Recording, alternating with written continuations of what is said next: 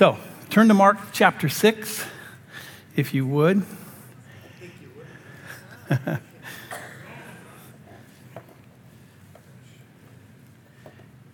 Are you there?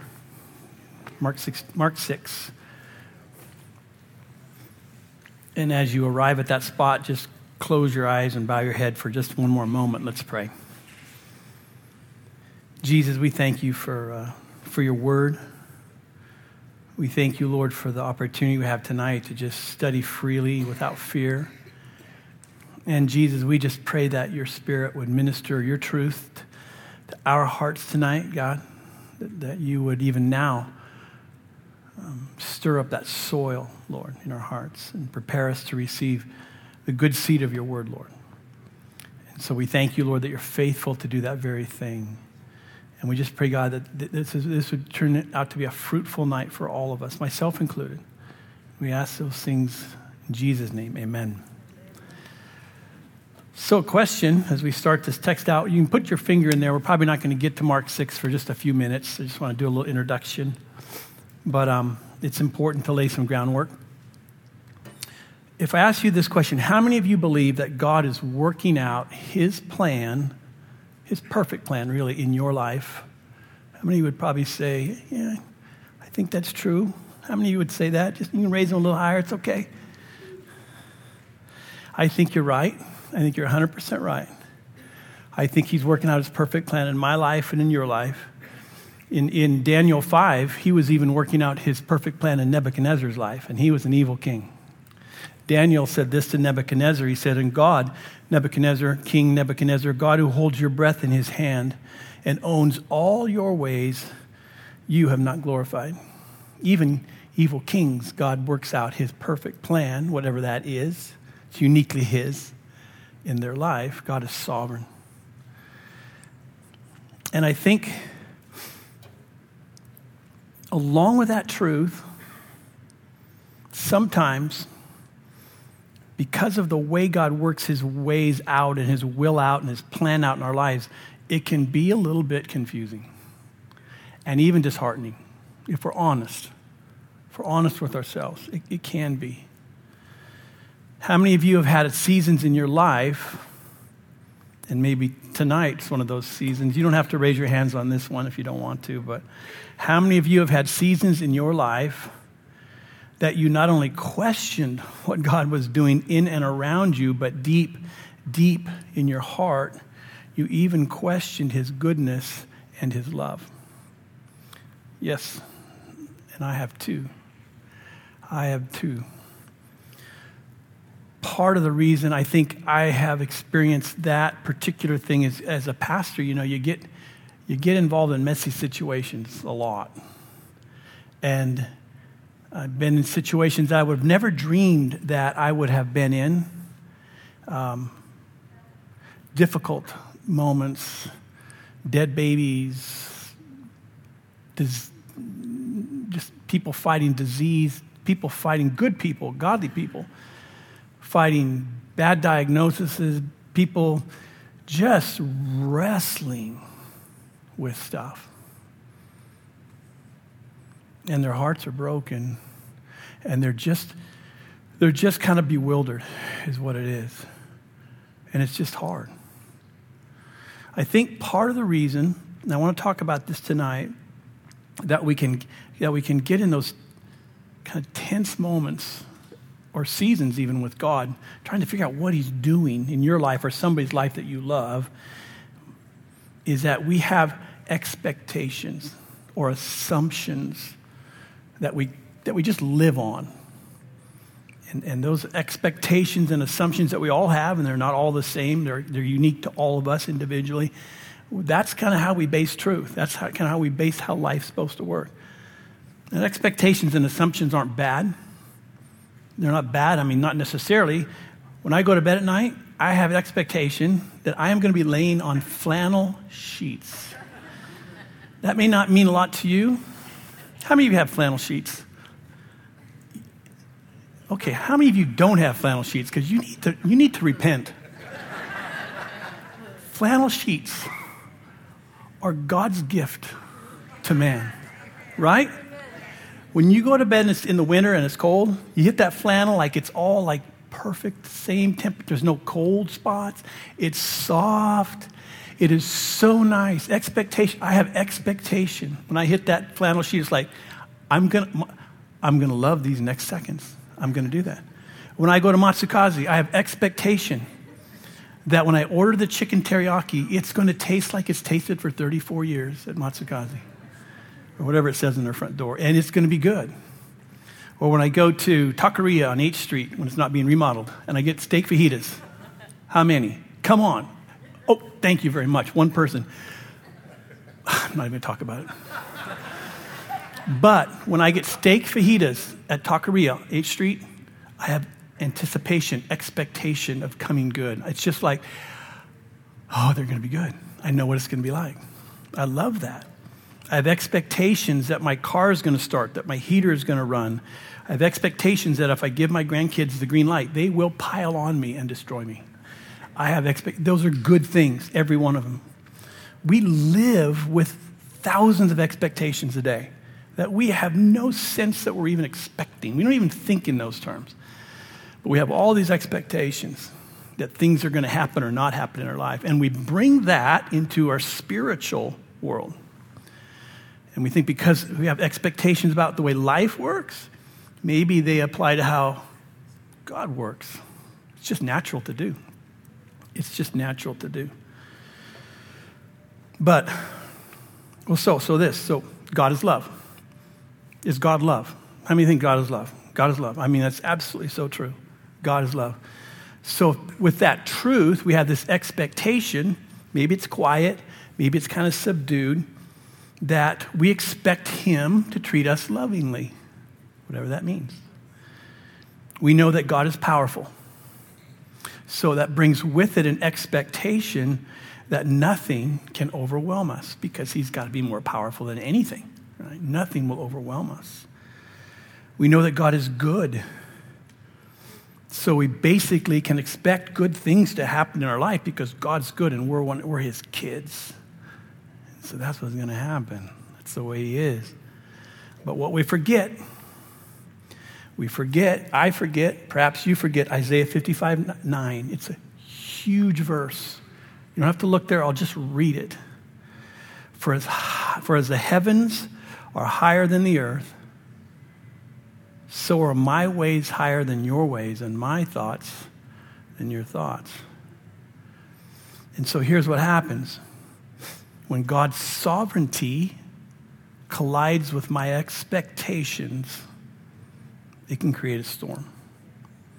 Like a giant high-pressure system of his sovereignty hits the giant low-pressure system of my expectations, it can just create a storm.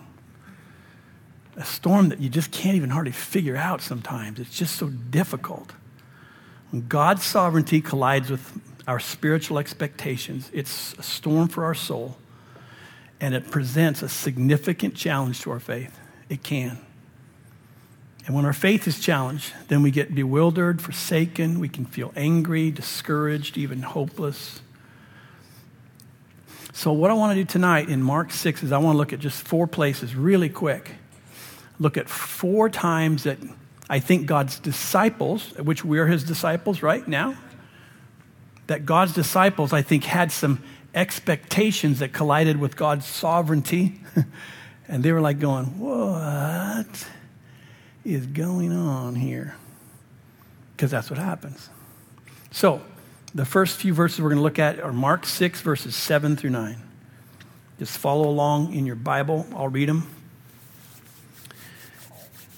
And these are going to be 4 challenges to the disciples' faith, and I think 4 challenges that would challenge us as disciples tonight too, just as well. It says this, verse 7, chapter 6 of Mark, and he called the 12 to himself and began to send them out 2 by 2 and gave them power over unclean spirits.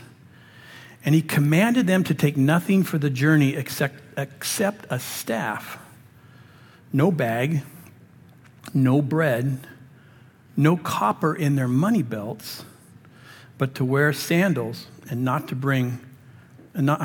put on 2 tunics. So here's what happens. Here's the challenge. based on this little scripture right here. Number one, sometimes it's financial challenges. Sometimes we don't have enough money at the end of the month. Have you ever had that? Too much month, too little money type thing. And our faith is challenged. See, the disciples, Jesus said, okay, guys, I have a job for you.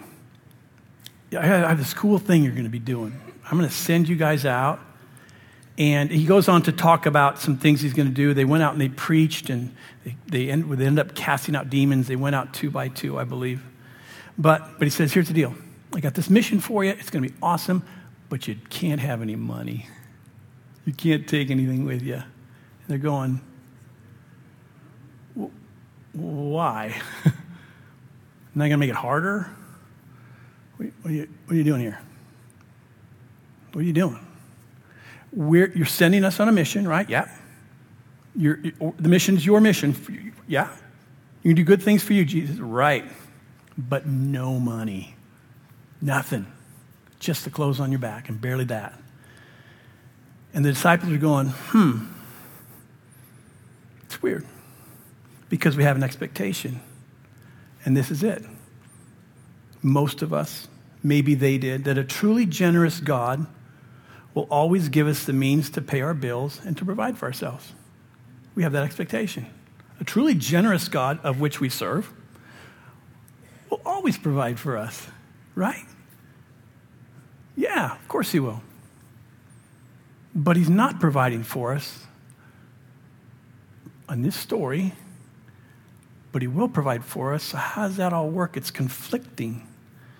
Because see, I think I know, and some of them might even be here tonight, really godly people who've gone bankrupt. I mean, they're just doing God's will as far as I can tell. They're doing things well. They're well-intended. Things happen crazy in their life, even beyond their good planning, and they go bankrupt. And they go, well, that's so conflicting. Because isn't God generous? Yeah. Well, won't he provide for all your needs? He certainly could. He's generous. Can he just sell one of those cattle on 1,000 hills for me and kind of do it that way? How could I possibly need to go bankrupt? It's when our expectation collides with the sovereignty of God that our faith goes, ugh, how does this work? It's hard. Second challenge. I call it challenge of our self-worth. Flip maybe a page forward to verse 30 of chapter 6. Second challenge. First, financially. Second, I'm going to call it self-worth. There's probably a better thing to call it. Let's look at about 4 verses here, 30 through 34, chapter 6. So the apostles, just so you'll know it, they've gone out on this incredible trip, really 2 by 2. Now they've come back to Jesus. They've done some great things. They're probably a little hungry. It says, then the apostles gathered to Jesus and told him all the things, both what they had done and what they had taught. And he said to them, come aside by yourselves to a deserted place and rest for a while. For there were many coming and going, and they did not even have time to eat. So they departed to a deserted place in a boat by themselves. But the multitude saw them departing, and many knew him, and ran there on foot from all the cities. They arrived before them and came together to him. Verse 34. And Jesus, when he came out, saw a great multitude and was moved with compassion for them, because they were like a sheep not having a shepherd. So he began to teach them many things. I don't know if you've ever had this happen. I've had it happen. Sometimes God seems to be more interested and engaged with those around me than he is with me personally. So my faith is challenged. See, these disciples had done a pretty cool thing. They'd had this incredible experience. They were probably a little hungry. They come back to Jesus. He says, hey, let's get off by ourselves. And they're thinking, okay, that probably means we're going to eat. And it definitely means we're going to have some Jesus time. And we're going to be downloading all that happened. It's going to be awesome. And he says, let's go to a deserted place. So they get to the deserted place, only find it's not deserted because everybody figured it out, and they beat him to the place. And he gets out of the boat. He looks at the 12 promised disciples of time with him, and he looks to the multitude, strangers. These are his boys. These are strangers, multitude. And where does he go? To the multitude. Spends time with them, invests in them, pours into them. Have you ever had that happen in your life? Where you think you're serving God, and you probably are, and you're doing his will, and yet somehow it just feels like, I don't know, he's not paying a lot of attention to you. Seems to be talking to everybody else but you and working through everybody else but you. I've had those times. I have definitely had those times. See, our expectation is something like this. I'm special to God, because we all are. I'm special to God. And he isn't going to bless or work through anybody any more than he would me. In other words, I should be, I may not be his favorite, but I'm at least equal to everybody else in my love for him, my devotion to him. Certainly he wouldn't spend any less time with me, but he might.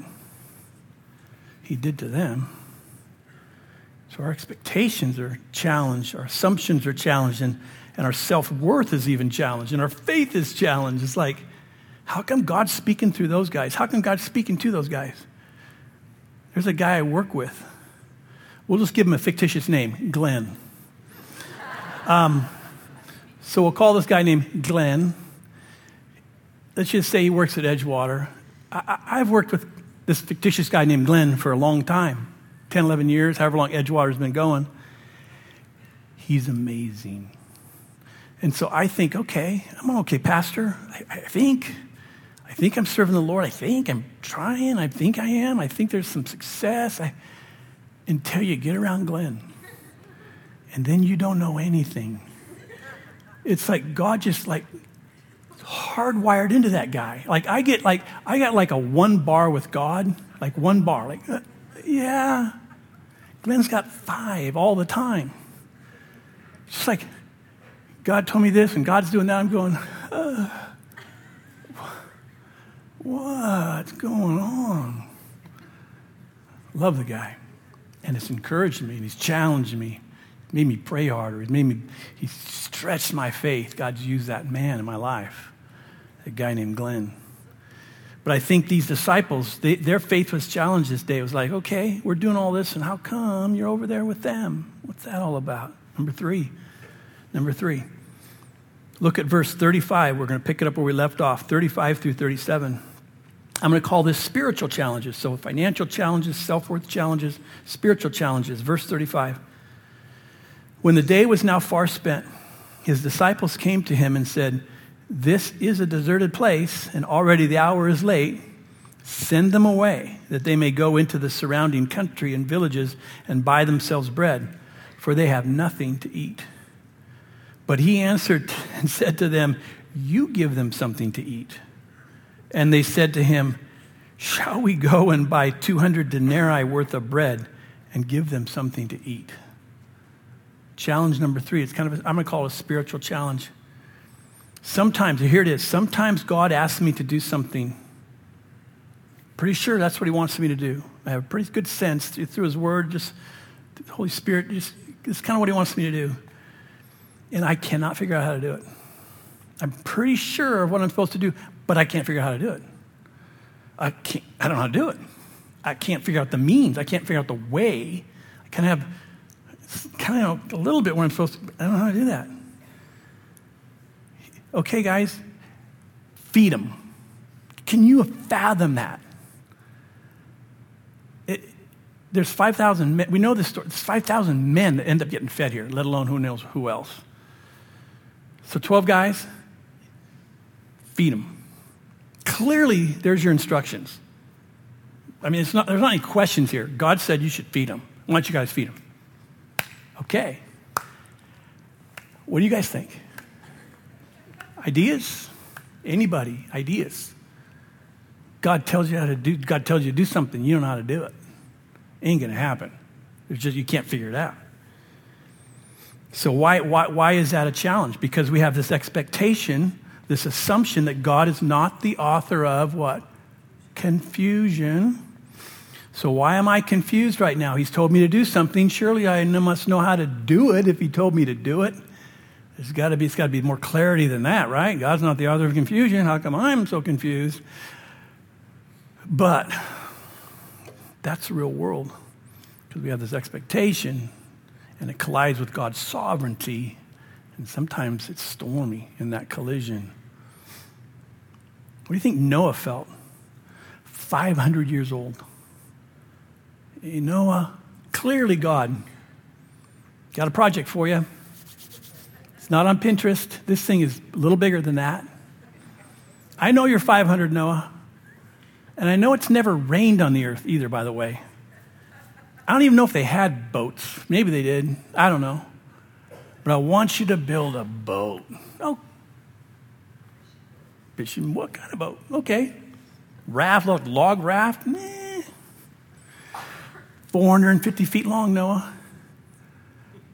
You're 500 years old. I want you to build a 450-foot long boat. And we're going to stuff a bunch of animals in it. How do you think he felt? Clearly he knew what to do. How do you do that? Confusing, conflicting, right? We just think, oh, he built the boat. No, I bet he died inside. He died inside. And he had to work through what are you saying to me? Or Moses, you're 80 years old. You're in Midian, which is a long ways from Egypt.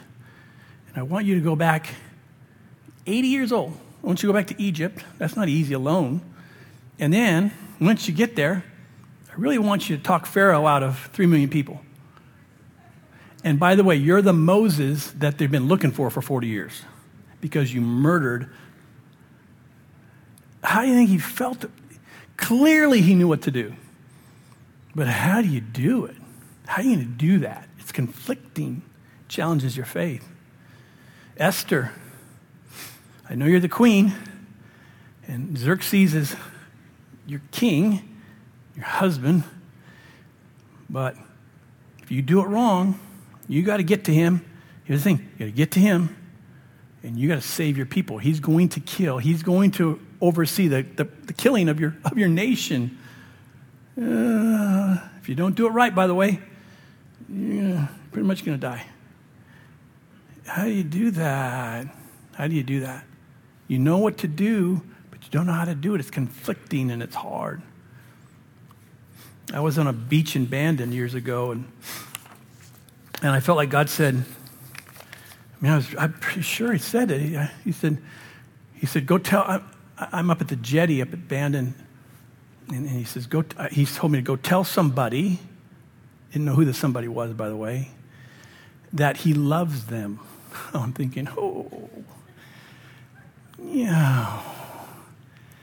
which somebody? There's multiple somebodies, I'm thinking. And so it just turned into this crazy story. Some of you know it. I won't go there tonight, but it turned into a crazy story. But I was walking down the beach, and I finally had to decide who the somebody was. And it was an important somebody, and it was a message that needed to be shared. But initially, it was like confusing and conflicting. And I had this spiritual, just like, God, you didn't really say that, did you? Yeah, did you? Did you really? We can have those spiritual challenges. I think the disciples did. Go feed the people then. Ideas? Anybody? Faith is, you can hear the faith crumbling in their souls if you had ears to hear. And the fourth challenge. So financial, self-worth, spiritual, last but not least. Mark 6:45. This is after Jesus had fed, ended up feeding the 5,000 men. It says that immediately he made his disciples get into the boat and go before him to the other side, to Bethsaida, while he sent the multitude away. And when he had sent them away, he departed to the mountain to pray. Now when evening came, the boat was in the middle of the sea, and he was alone on the land. Then he saw them straining at rowing, for the wind was against them. Sometimes God clearly sends us in a direction, like the last point. But it's not a matter of how to do it. It's just easier. We're going to do it. I want you guys to cross the Sea of Galilee in a boat, go to Bethsaida. Not hard. Got it. Get in the boat. Clearly doing God's will. Storm comes. It gets as crazy can be. They're fearing for their lives. And they're thinking, well, what in the world? God told us to do this, and we did it. We're doing it, and we're going to die doing it. And it's just so weird. It's just so weird. It's so freaky. And it's so challenging to your faith. Because I think, why? Because our expectation, here's our expectation. A loving God would never send us on a mission and then allow that mission to freak us out or fail. We have that assumption. A loving God would never send us on a mission and then allow that very mission to freak us out or fail. That's our anticipation. So it collides with God's sovereignty. and our faith gets like beat up. It's challenging. I've talked to godly folks a lot of times. Godly folks, some of you. And you said, man, I really believed God spoke to my heart through his word, through another person, through the Spirit. Anyway, and God wanted me to do this. I'm pretty sure it was confirmed. I really felt like I was doing this thing that God wanted me to do. And you know what? When I did it, it freaked me out and it failed. It failed. God sent me to do something and it failed. And I don't know what to do with my faith is just blown up. Did I not hear him? I mean, how's it working? What's going on? God wouldn't do that. Faithful. God's not going to make a mistake. I know he told me. It's so conflicting. I've seen people that have been in that exact scenario. Good people, godly people. It's hard. So what's God doing in all these challenging scenarios? Here's the thing, guys. We'll wrap it up in just a little bit. What's he doing? He's doing 100 beautiful things. He's probably doing 1,000 beautiful things. But I'll mention 3 for sure. 3. I'll tell you 3 things he's doing for sure. In these scenarios, they're just conflicting and hard and challenge our faith and make faith scratchy. One thing is this, and it's in these verses. I'm going to read them again, 47, 48. Now, when evening came, the boat was in the middle of the sea, and he was alone on the land. Then he saw them straining at rowing, for the wind was against them. I'll tell you 3 things for sure that are happening no matter what this faith scenario looks like. Number 1, God is always, always watching you. He will never take his eyes off of you, ever, for one moment. Never, ever, ever will he take his eyes off of you. Not for a second, not for a moment. Nothing will distract him from you. Every breath you take, every move you make, it should be a song. He's always watching over you. Psalm 34:15 says, the eyes of the Lord are on the righteous. The eyes of the Lord are on the righteous, and his ears are open to their cry. God is always, always, always watching. No matter where you're at in your faith life right now, I can guarantee you God is watching you. He will not take his eyes off of you. Not for a moment. Not for a moment. Number 2, Mark 6:46. And when he sent them away, he departed to the mountain to what? To pray. Number 2, God is always, always, always completely involved in interceding for you. Always. Every moment you breathe, every moment you have on this earth, God is praying for you. God is watching you. That's the way he is. He continually lifts his children up in prayer. He never, ever, ever, ever quits interceding for you. He doesn't pray like us. When the Bible says pray without ceasing, who does that?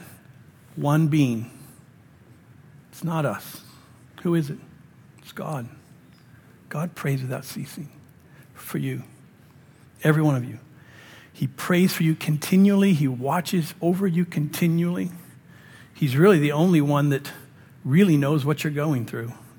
Hebrews 7:25 says this, therefore he is also able to save to the uttermost those who come to God through him, since he always lives to make intercession for them. Or Romans 8:26b, the second part of it, the Spirit makes intercession for us with groanings that can't be uttered. God always is watching you. God always is praying for you, no matter where you're at in your faith conflict, wherever you're at tonight. He's always watching. He's always praying. Number 3, it's Mark 6:48. Again, then he saw them straining at rowing, for the wind was against them. Now about the 4th watch of the night, he came to them, walking on the sea, and would have passed them by. Number 3, absolutely guaranteed, of the 100 beautiful things God's doing in your life, even if you're struggling in faith, he's coming. He's coming to you. Guaranteed. Guaranteed he's coming to comfort you if you're in a conflict of faith, even tonight. Guaranteed he's coming. He's watching, he's praying, and he's coming to console you and to comfort you, because that's who he is. He couldn't not do that. He's so in love with you. He's so in love with you. We can say he's coming again, and he is, and that's important. But he's coming before again. When we think coming again, we're thinking of the big coming, right? Everything changes. But he's coming again all the time for us. It's always coming again and again and again and again. Why? Because we need him. We need him to come again and again, to comfort, to console, to direct us. The Bible says he'll never leave us or forsake us. So why all the drama then? What's God doing here? Why this conflict of our assumptions and expectations? Why is this collision of sovereignty versus those things? Well, I'll tell you why. I'll tell you one reason why. There may be 100 reasons why. There may be 1,000 reasons why, but I'll tell you one really important reason why. I want to focus on it for just a second and we're done. Why does God allow us to be so challenged in our faith from time to time? Because the quality of our faith is of the highest importance to him. The quality of your faith, the quality, the purity, the quality is of the highest importance to him. Hebrews 12:2 says this, Jesus is, some of you know this verse, is the author and what? Finisher of our what? Faith. Again, he's the author. He's writing your faith story, not you. God is writing your faith story. You're not the author and he's the finisher. God is the author and God is the finisher of your faith. He is writing your faith story and he will finish his story. And he does not finish anything without fire. God finishes with fire. And who of us, if we were honest, would sign up for fire? I wouldn't. Not if we're honest. Not if we're honest. None of us would sign up for the fire that faith has to go through. So God creates a conflict. And he challenges our expectations through his sovereignty.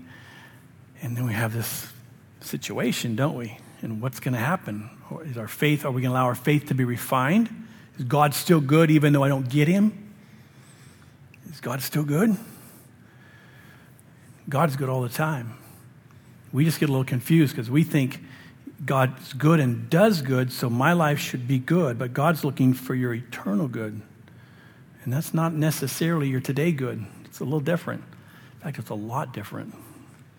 God's looking for your eternal good. That's his end game, your eternal good. And to see you have the greatest eternal good, your faith life on earth is really important to that process. God finishes everything with fire.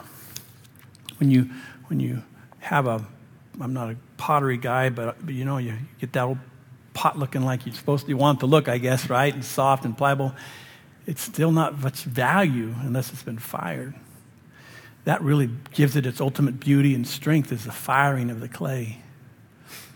God finishes with fire, and he's the author and finisher of your faith. When you get to heaven, when we get to heaven, the quality of your faith, if you'll allow him to fire it and not run, if you allow him to fire it and believe that God is good, if you allow him to fire your faith, because he's going to, whether you allow him to or not, he's going to fire your faith. So I'd say wisdom would say then lean into it instead of opposing it. But the quality of your faith, which only God can measure, is going to matter for eternity. When you get to heaven, the quality of your faith on earth is going to matter to you. It's going to matter for eternity.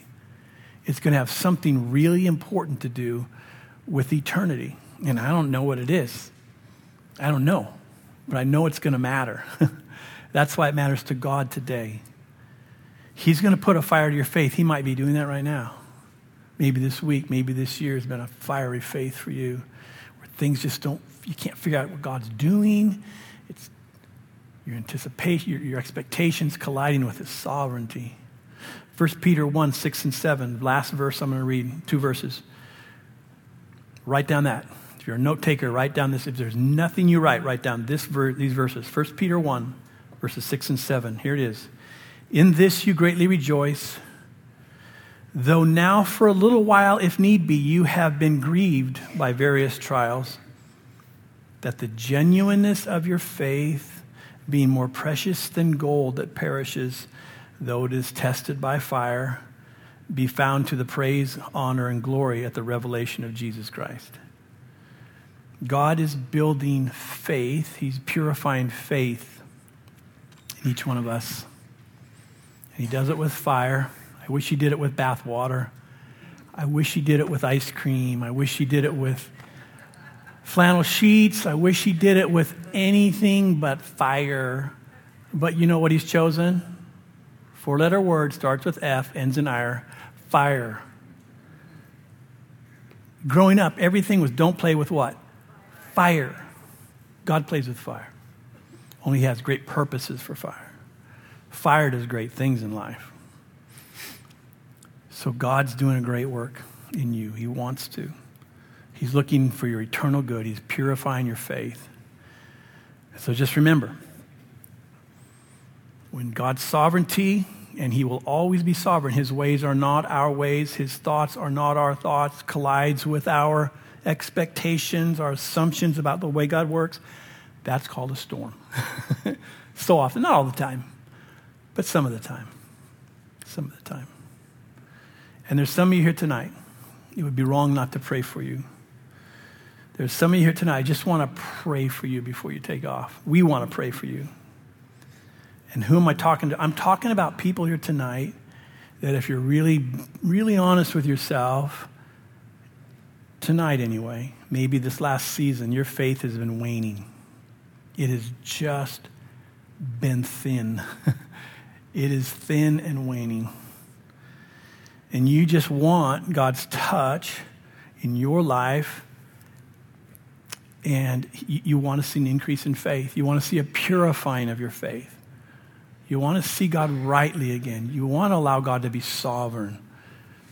I just think we can't go tonight unless we give an opportunity to pray for you, because it's really important. Jesus said at that great feast in Jerusalem, my house is to be a house of what? Prayer. I don't think there's any difference with the house tonight. So this is what I'd like you to do. If you're bold enough, brave enough, he said, I want you to just kind of raise that hand up and say, I'm one of those people, man or woman, that just says, I tell you, my faith is in crisis. And if that's you, just raise your hand a little bit like that. Just do that. And then if you're around anybody like that, right there, I just want you to lay hands on somebody whose hands are raised, if you would, if you're around them. And I want to pray, because God wants to touch you tonight. God wants to touch you tonight in very practical ways, beautiful ways. It's not too late. Anybody else? Your faith, if you're honest, just kind of, back there in the back, good. Right back there. Anybody else over here? Nope. All right. Then let's pray. Lord Jesus, we thank you that tonight you want to touch lives and hearts and souls, Lord, that really are being challenged deeply in their faith. And God, that touch tonight's even physical with the body of Christ touching right now those bodies.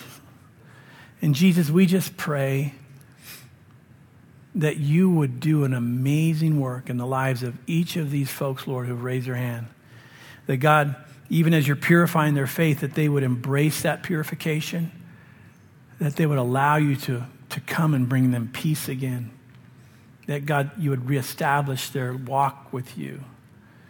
And that God, there'd just be just kind of a new page, a whole new season opening up right now, even tonight, Lord, because of these simple prayers. And so, Jesus, thank you that you're a God that's willing and able to increase our faith and to do these amazing things for us, Lord. We're your disciples, Lord. We get conflicted and we get confused. All of us do. And if we're not there tonight, we will be soon enough. And so, Lord, help us all. Help us all when the fire comes to allow you to purify faith.